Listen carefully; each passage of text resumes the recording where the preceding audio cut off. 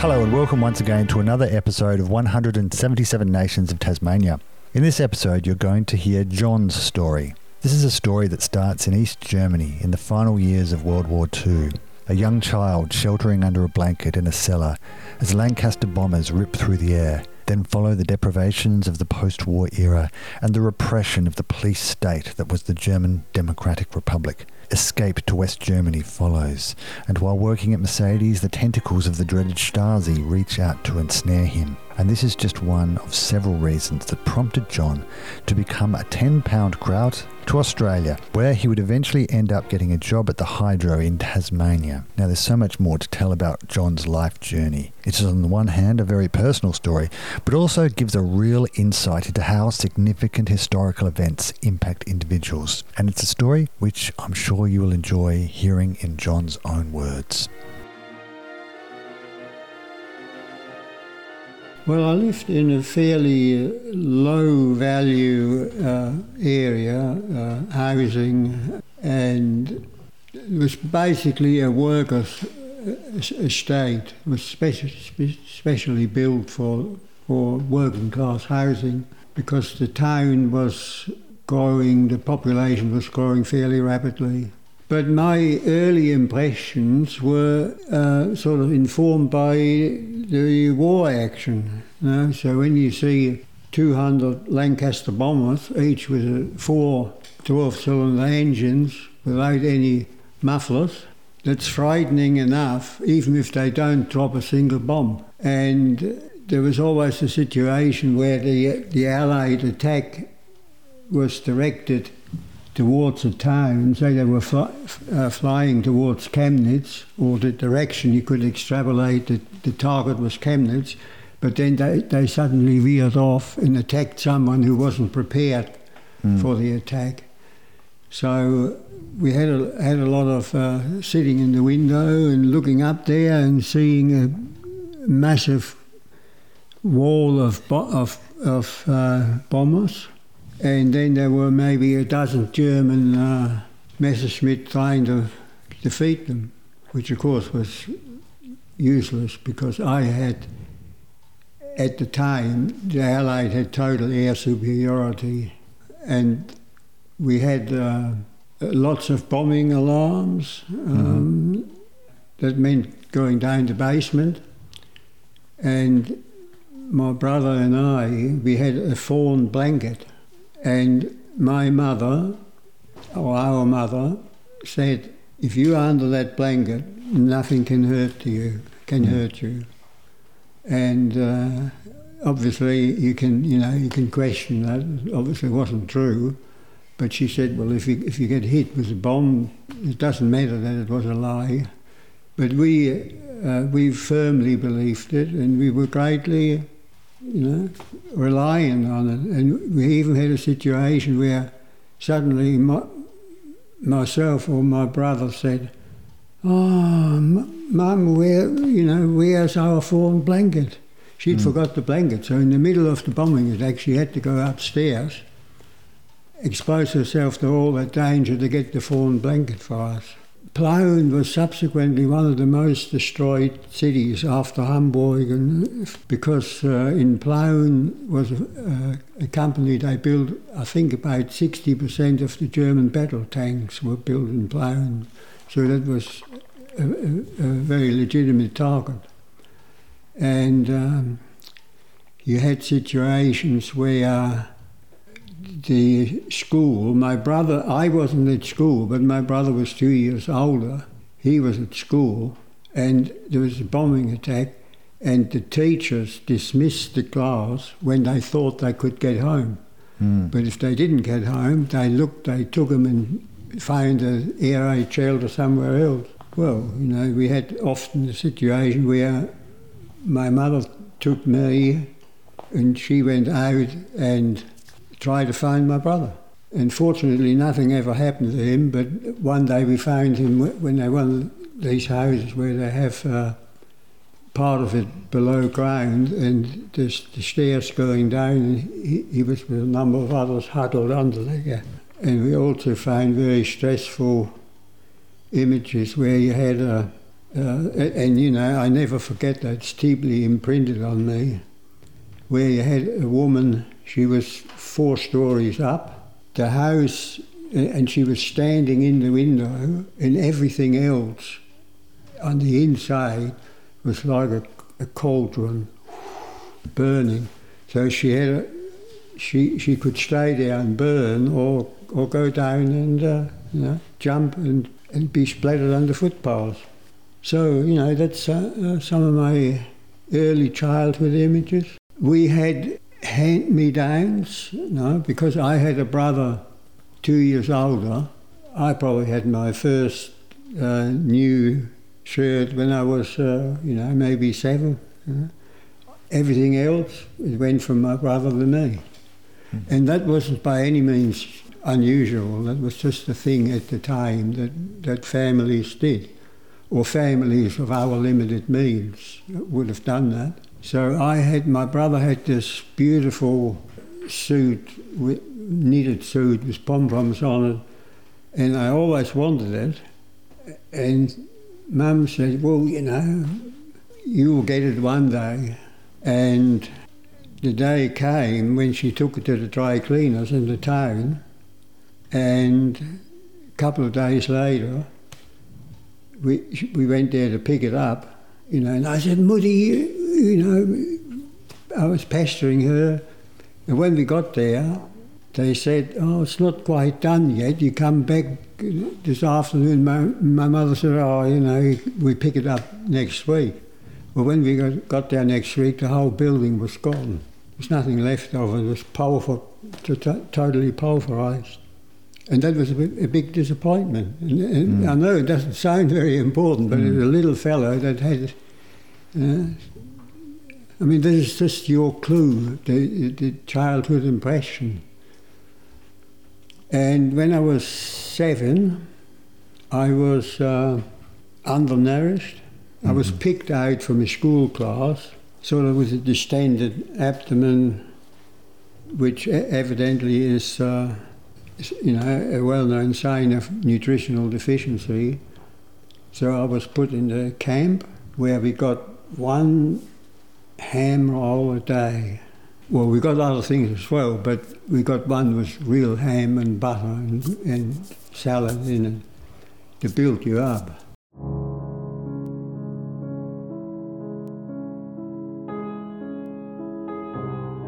And what did your parents do at the time?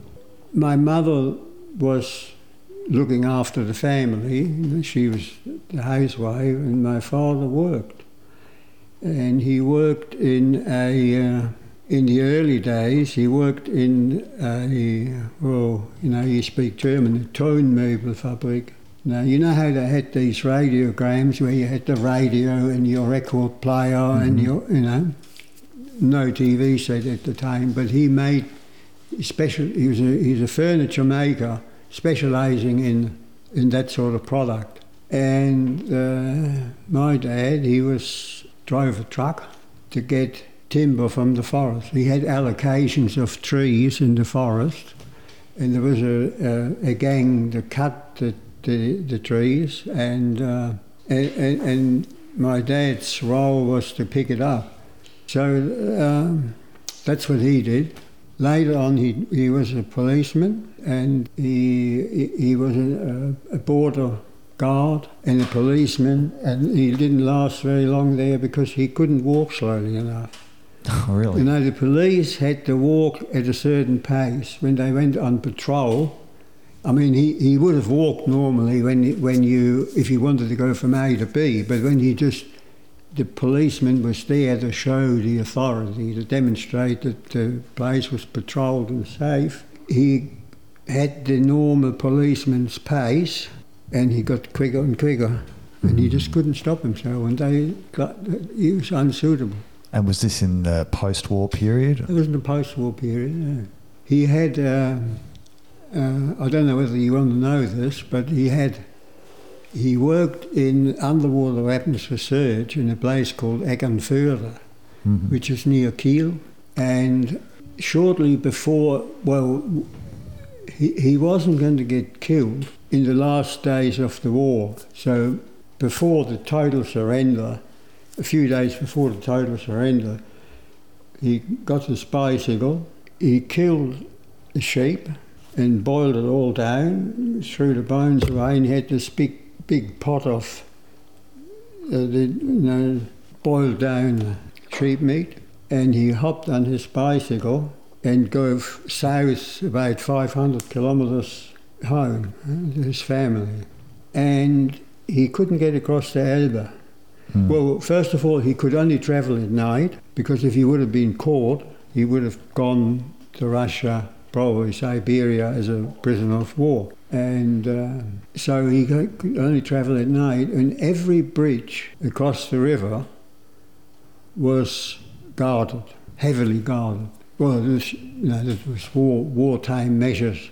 And he went all the way to Dresden, nearly Dresden, Meissen, Dresden, and he concluded he couldn't get across the river, so he went back up. And he went all the way back up. That's a long way to go. It's a long way to go. And he went to a place just north of Hamburg where they had a sort of a Villenviertel, sort of a bit of an upmarket suburb.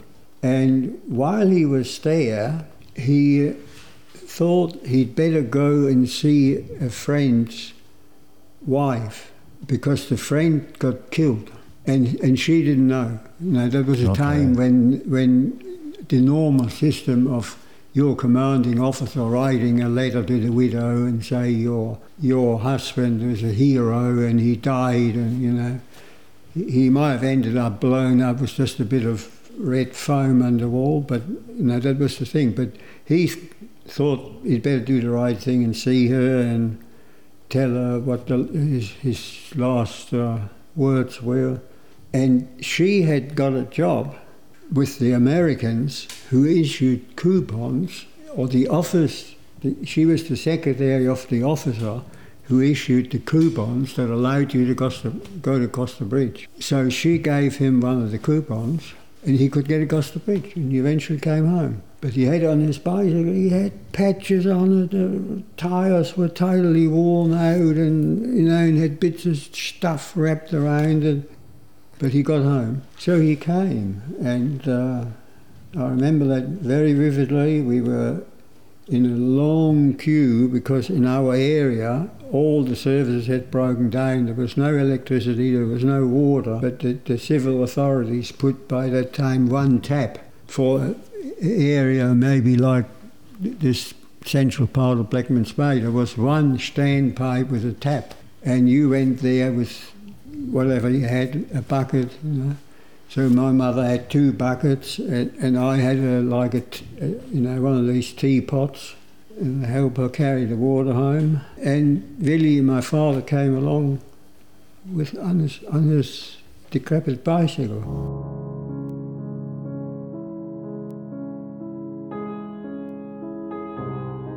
The area of Ploughman was liberated by the Americans, and the Americans left the area after 70 days. So we had 70 days of American occupation, and from then on till 1989, Russian dominated, or the Soviet Union then. I found the Russians behaving in a more legitimate way, or that they did their administration with more integrity than the Americans. Okay. Now, you had something like a Russian soldier, they had very little. And you could see them march, and they had their tunics. They put their hand in, like that, spitting out here. What they had was sunflowers. What's their lunch? Was sunflower seeds. Right. That's all they had. The Red Army was very poor. I mean, they were winning, but they were exhausted by the time they got to be the occupiers. And when a Russian soldier got a bit fresh with some of the young girls, the girls, you could ring up the commandant door, and they came and picked that soldier up and got stuck into him. It was such brutality that people didn't even adopt them in anymore. because they said, well, they want him to behave better, but they didn't want him to be so brutally treated. But they did it because they had orders from above, or from the Red Army leadership. We want to be an example that we're better than the Nazis. Whereas under the American system, it doesn't matter what an American did. He could behave in a far way in front of 50 people, but they would never acknowledge it. They would always deny it. And, they couldn't do wrong. What do you remember about going to school in that period? Well, I got to school in 1946, and our school wasn't bombed out, but it was so near bombed out areas that all the windows had gone. The windows were all broken, and that was such a wide condition. There's so many windows broken that you couldn't get glass. Glass was unattainable. When the temperature in the classroom got below, 15 degrees or something, we got to go home. We had no school. I had good attendance of school because my dad made my brother and me shoes. He had obtained an apron, shots fell from a blacksmith. You know how they have this leather apron and they put their hand on it, and after a year it never gets in the wash. It just gets speckish, they say. And he had obtained one of these, so he measured our feet and made a model of and made us both a pair of shoes and cut out a wooden sole, and so we had these shoes, whereas a lot of the other kids didn't have shoes. So when the streets were icy, they couldn't go to school, so they didn't have shoes. So we were lucky. We had shoes.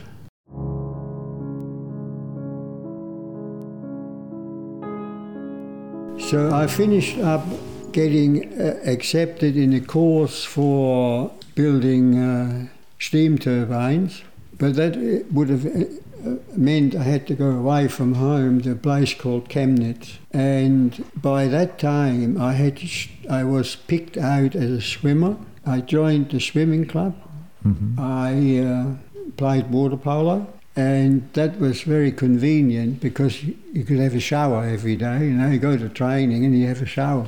And I was reasonably successful. I finished up, I was twice East German schoolboy champion, and I finished up being the youngest player in the East German water polo top league, the Oberliga. I was about Oberliga. I was the youngest player of all the teams, not only from our team. Of course, East Germany was famous for its sort of sports program, and had that begun at that time? Yes, it had begun, and I can clearly remember that our centre forward was, in the early days, he was the only person who was good enough to be in the national team, and he had a job as a technical drawing expert, but he never went in the office. He may have marched in his bureau and said, "Good morning, everyone, and how are you?" And then he'd get off the train. He was paid to train. 3 weeks or so after I left East Germany, my mother sent me a letter that was an invite for me to join the East German under-19 team. In what? In water polo. Water polo, okay. Yeah. So I played as a 70-year-old in the senior league, and they invited me, presumably on the basis of my performance, they invited me to join the under-19. Now, the under-19 was their Olympic teams, and their representative teams were only selected from the under-19. I mean, they had that system, and they were very successful with it. I'm always saying, if I had received that letter 3 weeks earlier, while I was still in East Germany, my future may have looked entirely different. As it was, my parents went on the seaside holiday, and my brother and I went to the west.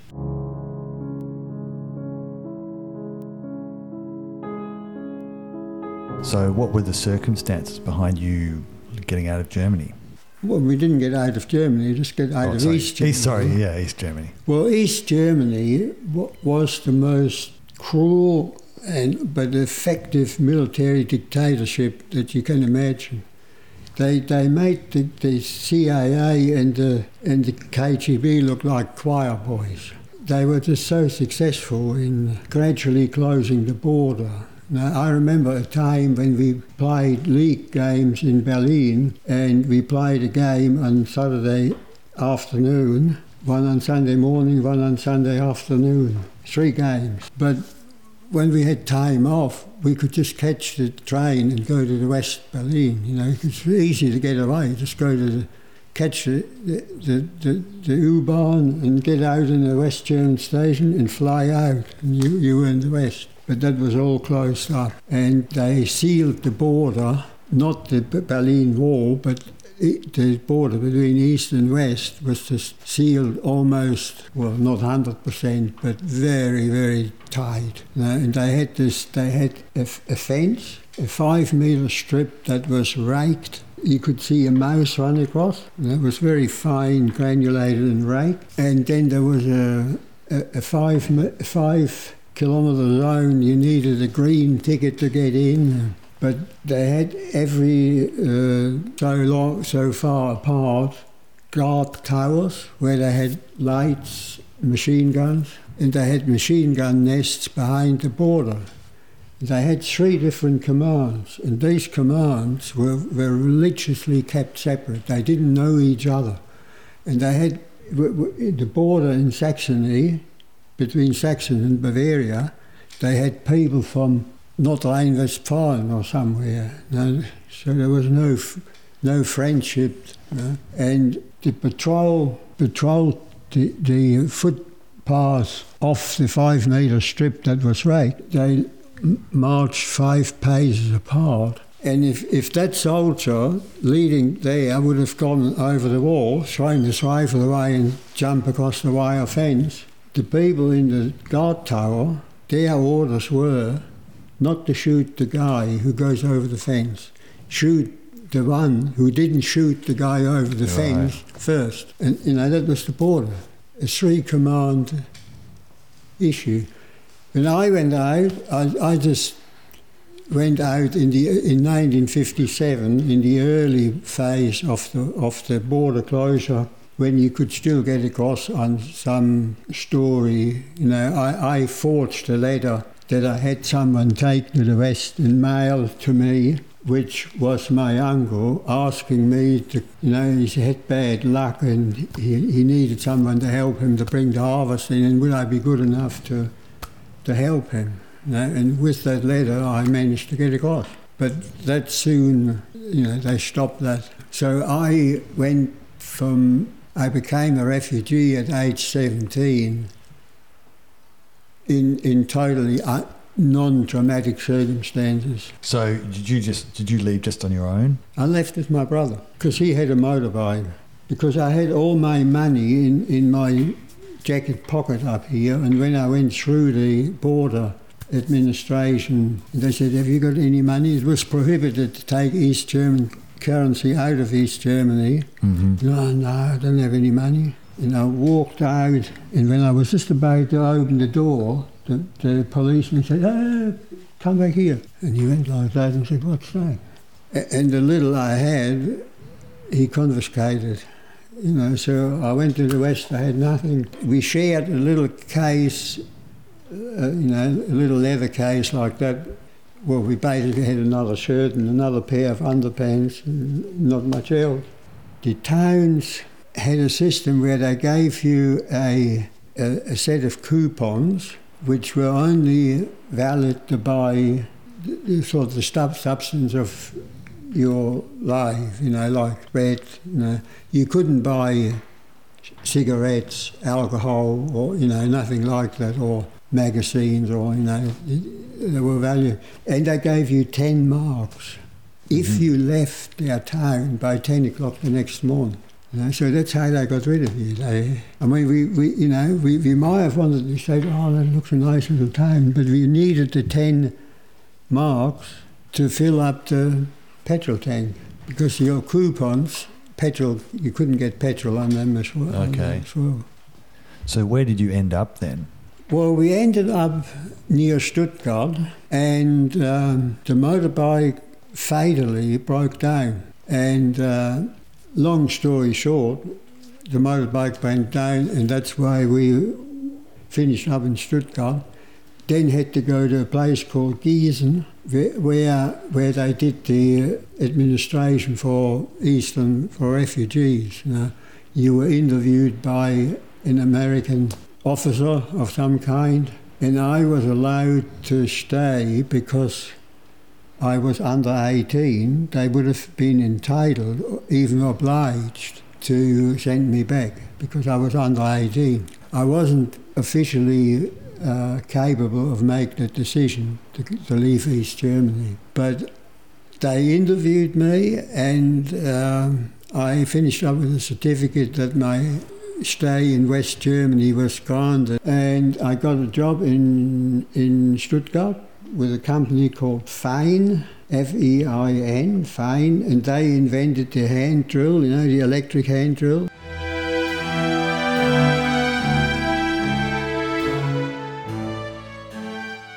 What brought you then to Australia? I had foolishly gone on to smuggle currency, which I hasten to say was not a criminal offence in West Germany, because West Germany didn't recognise the interzone border. As far as they were concerned, they weren't there. They never controlled anyone or interviewed anyone. You could just walk across. And the removal of East German currency to the West was prohibited. Now, when you were in the West and you wanted to go to the East and wanted money, you had to get change at 1-to-1. One West mark got one East mark. But on the black market, you may have gotten at different times something up to 1-to-8 or something. And what I did, I bought a lot of that currency in a 1-to-3 and sold it for 1-to-8 in the East. And of course, that was just totally ignorant, totally naive, and I can't even now think how stupid I was, because one of the group, obviously, whenever you had 3 people together, one of them was a Stasi, either a Stasi member or a Stasi informer. So that was sort of like an unwritten rule. But at the time, I didn't know that. Anyway, I went to the industrial exhibition in Leipzig, the Leipziger Mustermesse, got a pass to go there, and I happily dealt out my money to the people I owed, who had paid me in Western money. And I said, oh, well, that's done. And as soon as I had that done, they came, knocked on my flat, and I was verhaftet. Arrested, yeah. Now, I wasn't, well, I suppose I was arrested, but I could go home, I was interviewed, I denied everything. They said to me I was a wonderful liar. And it turned out they had, from when I was 5 years old, my school results they had. Everything I had ever done in life, they had. And they had to descend how much I gave to each of the people, the money. And they took me around. And the operative, his name was Günther. His name probably was something else, but he told me it was Günther. I called him that. And we went around around the town, nicest restaurants, and he said, do you want anything? He said, oh, do you want want a nice girl? It was all there. And he had a case, it was full of money. And he just put his hands in and doled it out. He obviously had access to unlimited amounts of money, and he didn't have to account for them. He never asked anyone for a receipt and put it down in the book that you disperse and get refunded, as I would have thought maybe you had to. And he did this to recruit me into the East German Secret Service. That became clear, because I was wondering, what are they getting at? And why don't I had thought I finished up in some unsavoury prison camp, because I had broken their law. I knew that, but I was given 100 West marks and sent back to meet them at a certain date in Berlin. And they wanted information about Mercedes-Benz, the works. Because by that time I worked for a contractor and I had access to all areas of the plant. And you can imagine, I don't know whether you've ever seen the Mercedes-Benz facility in Sindelfingen, but they had 2 power stations on the, 2 of their own power stations. And I gave them certain information. Yeah, and I had no intention of ever going back to Berlin, I didn't. And then on a day I was way up in one of the factory halls, way up in the steel up there putting cable through, and there was a commotion down on the floor. And I said, what on earth, what are they up to? People in suits and, because no one on the work floor wore suits. And it turned out they were looking for me. And I hid, and I immediately went to the office building, and I said I wanted to see one of the directors. It was a bit naive for me to ask one of the directors, but I got to see one of the personal assistants of a director, and I told him the whole story, how I went to the East, how stupid I was, and how I betrayed the company that was very good, and I told him that information. And I thought he probably put you in handcuffs on me and escorted me out of the premises. He said, sit down, son. You see, the East German wanted me to feel guilty and used the release of that information to the Western Authority to pressurise me to cooperate with them. And that's why I thought the best thing is own up now. I didn't want to be involved. I didn't want to be a spy. But they sent people to university, and they had people in the highest, you might have heard of Guillaume, Chancellor Brandt's second 2IC was an East German spy. But he put me totally at ease, and he said, they know all that already, don't worry. You didn't tell them anything they didn't know already. And it mainly revolved around the West German government paid Mercedes-Benz to have their new production facilities strong enough, solid enough, not only to have a saloon car, but to have a fighting vehicle, not necessarily a tank, but a light wing protection for tank brigades, that sort of class vehicle. It was all built strong enough and wide enough with, the military planners, the state compensated the company for making basically a potential war production plant, and they knew all that. Mercedes-Benz knew that they knew, and there was you can't keep that sort of thing secret. It's too big and too many people know about it. And he said, I make arrangement. He said, you go back to your job and take it from me. If you have the slightest problem with anyone, come and see me. My door is open to you. I make the arrangement that you'll always be given access to me. And, it was good. But I didn't trust the East Germans. They were too cunning. That sort of involvement, I said, Australia, or Canada, it'd be too far away. They won't stretch their tentacles so far. But they did. Wow. I worked for the hydro, and one day I worked out in Claremont, and my boss, Stan Godfrey, he came and said, I want you to hop in the car.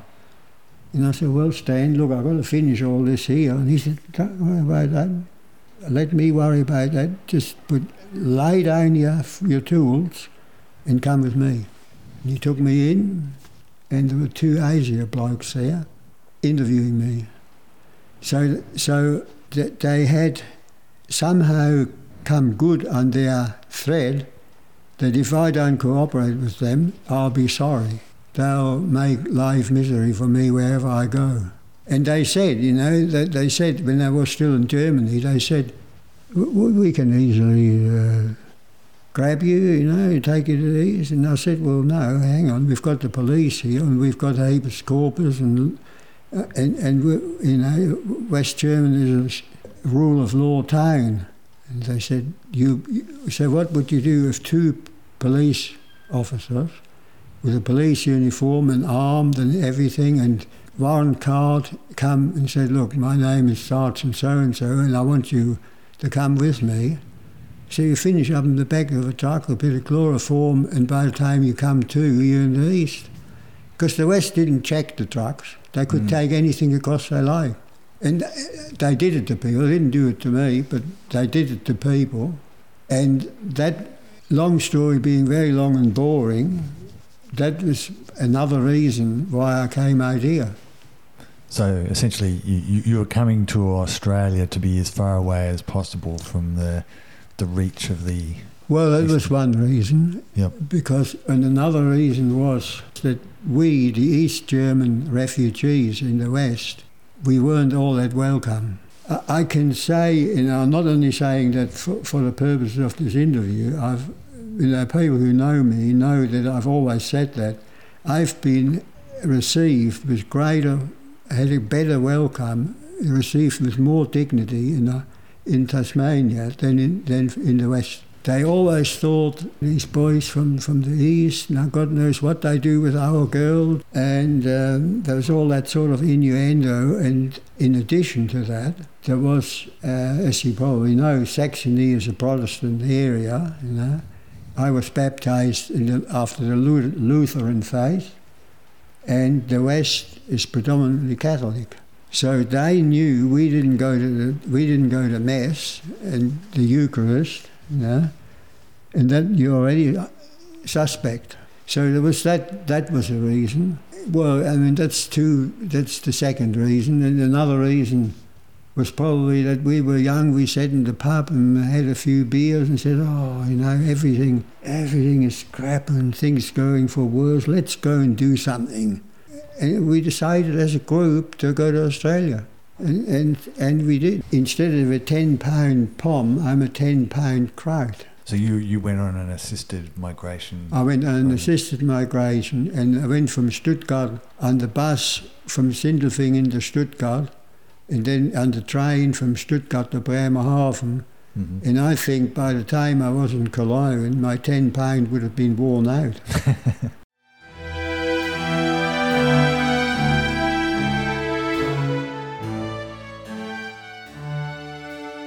So did you come directly to Tasmania? I went from, and only the other day, Mary and I left from Station Pier in St Kilda on a cruise, and I said exactly 62 years ago, I came on the same pier and went down St Kilda Road. And it was just before Christmas, the same as when I came here in 1960, and we went there by chauffeured limousine to a place called Bonegilla. The reception centre. Migrant reception centre, which was absolutely beautiful. Bonegilla was a migrant reception centre. You had your hut, and people said, the huts were dirty. Well, if you had a dirty hut, that's because you didn't clean it. My friends and I, we had a day when we had a big clean of our hut. Because they had all the cleaning, the powders, the brushes, and it was all there supplied free of charge. You got 3 meals a day, you could eat as much as you want, you got 3, but you had meat and 3 veg and pudding, and you could line up as many times as you like, young boys eat a lot and it's quite important. But people said the food was terrible.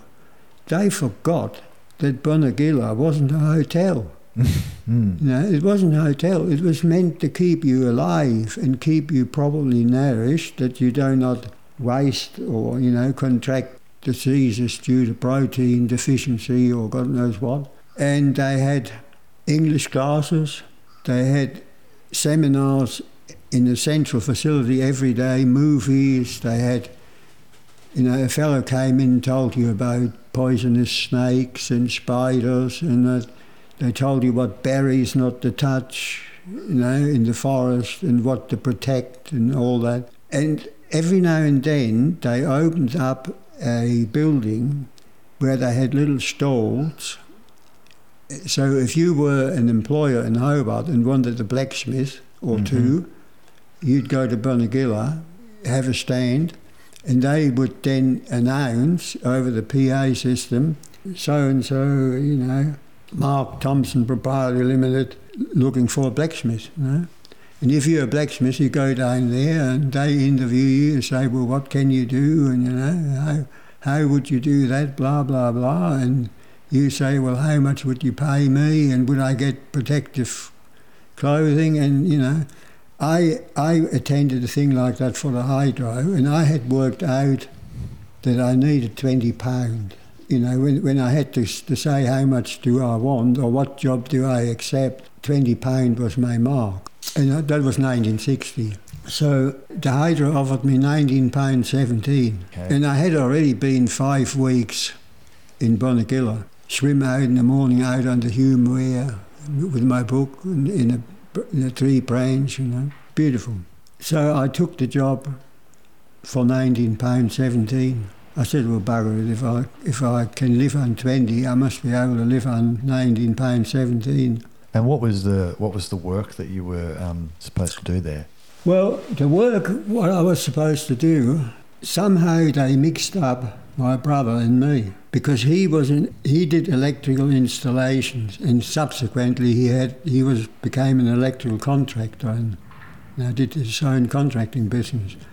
And I was the machine guy, but they put me out to build the distribution infrastructure, and him in the transformer bay. Oh, right. So he did what I learned the trade in, and I did what he learned the trade in.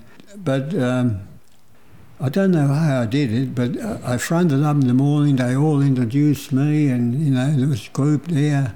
And I said, with my 2 or 3 words of English I knew, I said, well, what do you want me to do? Oh, they gave me a toolbox, they gave me a dust coat or something, or a boiler suit. Then they gave me the drawings. And it's a fortunate circumstance, like music. Now you give an oboist an oboe concerto, the music, it doesn't matter whether he's a Nigerian, if he knows his music, he can play it. And it's the same with electrical drawings. Mm-hmm. Electrical drawings in Germany are very similar to the ones you get here. No? So in other words, if you know your way around German technical drawings, you can understand the technical drawings here, and that saved me. So they dumped me off on somewhere on a building which was just a square room. Might have been underground in front of Fitzgerald's in town or in one of the new suburbs. I got the drawings out, switchboard here, right, put it up, cable it up, run cables across here. And by the sounds of it, at that time your English wasn't all that developed. Is that right? I knew none when I came here. Yeah. We had a young lady on the boat even.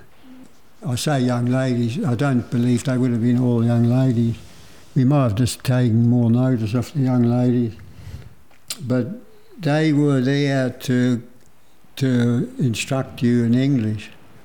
And they said, anyone who wants to dance with me tonight, unless you ask me in English, I won't dance with you. That's the sort of...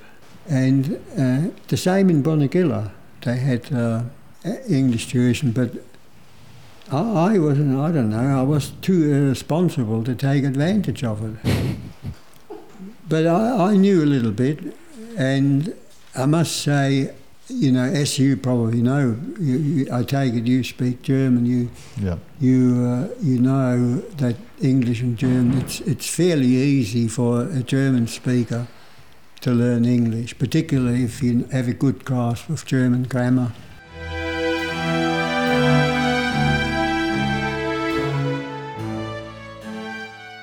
I know I had some episodes. I changed my name merely for convenience, and not only for me, but I didn't want my children to get up and say, "What's your name?" and you say something and they all laugh. You know how children are cruel. So that was that. But I've never shied away from my origin, you know. Although I could, you know, you had bigots who classified me as an ex-enemy alien, you know, and I think that is a significant point I feel obliged to point out. When you have worked somewhere in a very Tasmanian environment like the hydro, it is very difficult to get the work on Monday when on Sunday afternoon was the 150th program of the year on the Holocaust and all the dreadful things which I didn't endorse, my family didn't endorse. You know, I know all the criminals say they didn't do it and they are noble. Well, you know, it's very difficult. You know, you go into the lunchroom and people talking and say, well, you know, they probably say, oh, you know, he's one of them, you know. I had incidents, I recall, when I was building Albury Street Primary School, a substation. There was a little fellow there playing in Albury Street. And I just said, you know, what's your name and what do you want for Christmas? And it must have been near Christmas. He said, oh, I want a machine gun. Oh, I said, you know, what do you want to do with the machine gun? He said, shoot the Germans. A little fellow like that. I mean, he must have, where did he get that from? And wow. I said to him, oh, yeah, well, you know. And then I said to him, well, I'm a German. That was before I got naturalised in 1975 or somewhere. And he said, well, I'm a German. And it quite surprised him. And I worked with colleagues here whom I respected, and they respected me. And after working together for quite a while, they said, you know, you're the first German I met that actually made me believe that Germans can be quite normal. And what did you do after the 10 years at the hydro? I made a mistake of being in the hydro for 10 years because when I was there for, say, 7.5 years, I said if I have another 2.5 years, I get long service leave, which is just stupid. But I had no intention originally to stay in Tasmania. I wanted to go and see and perhaps select an abode elsewhere in Australia, or even go back to Germany, which you could do after you stayed here a number of years. But then I got besotted with a young lady, and Mary told me when she saw me in town digging a trench to install earth wires and cables and that, she said to me, you know, you have the ability to do something better than that. And I said, nah, not me, you know. I never matriculated. I went to school for 8 years. You know, but then Mary convinced me to do a degree, you know, and I did a business degree and started to work for the government, which was good. I worked 27 years for the government after that. Yeah, in what capacity? Well, I was a very small Indian, you know. I was senior project manager. That was it's a little bit above project manager, but not much. I worked for the Department of Industrial Development, which had various incarnations and reincarnations. Retired in 2006 after 52 years in the labour force.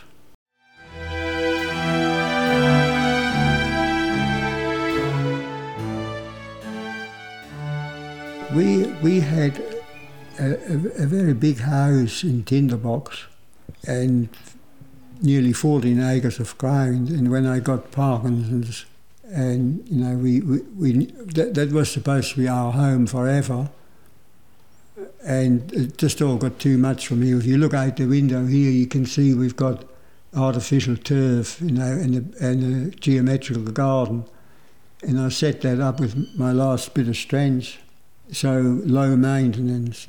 So I have no wish to go back to Germany. When we sold that place, when we forced to sell it, we had to go somewhere else. You have to live somewhere. And we went all up the New South Wales coast, to Foster, and we didn't find anywhere where we wanted to live. And because we're both German speakers, we looked in Germany, where houses are very cheap, very, very cheap compared to here.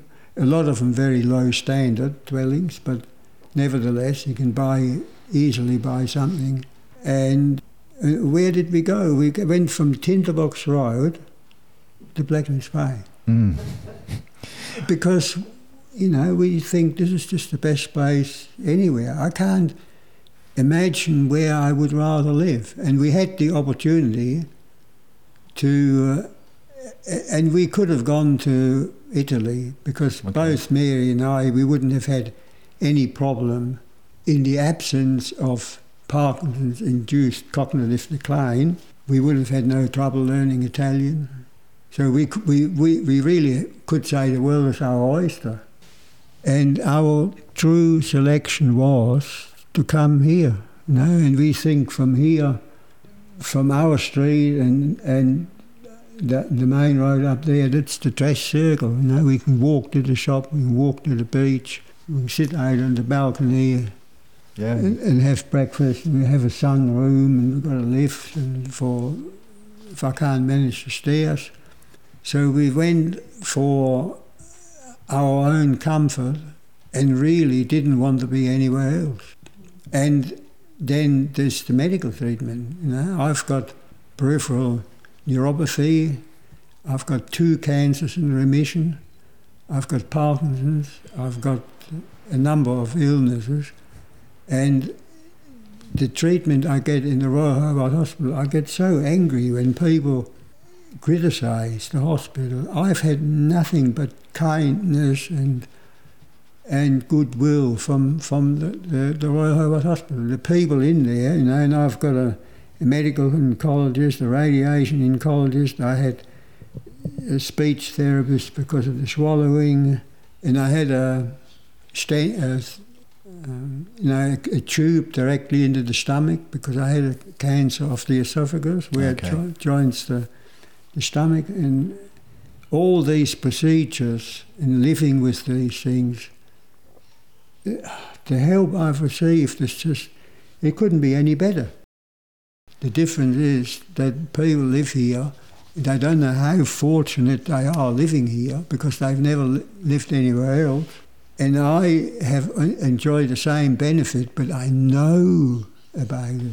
Yeah, I can appreciate. I can look out and say, "Whoa!" Yeah, I think it takes being somewhere else to really appreciate what we have here. And Mark, there are all sorts of little things. We're walking along there, and a friend, and they say, "Oh, look at that house! They painted their house violet. How silly!" Well, I say, what a wonderful thing. You can, if you think your house is a good thing, you like violet, or you paint, you're free to do it. Whereas you go in a subdivision, say in Wuppertal or somewhere in Germany, the block, they all got to be, there is the maximum setback from front and rear and the sides, that makes every house the same block because they all want to build big. And there's a maximum height, and because the ground area is not big, they all have the same height, And when you take all that into consideration, every house looks the same. And they've got to paint their front door. They've got to get permission to repaint their front door. And, I say, oh, look, he wants to paint his house violet. Well, what a good thing.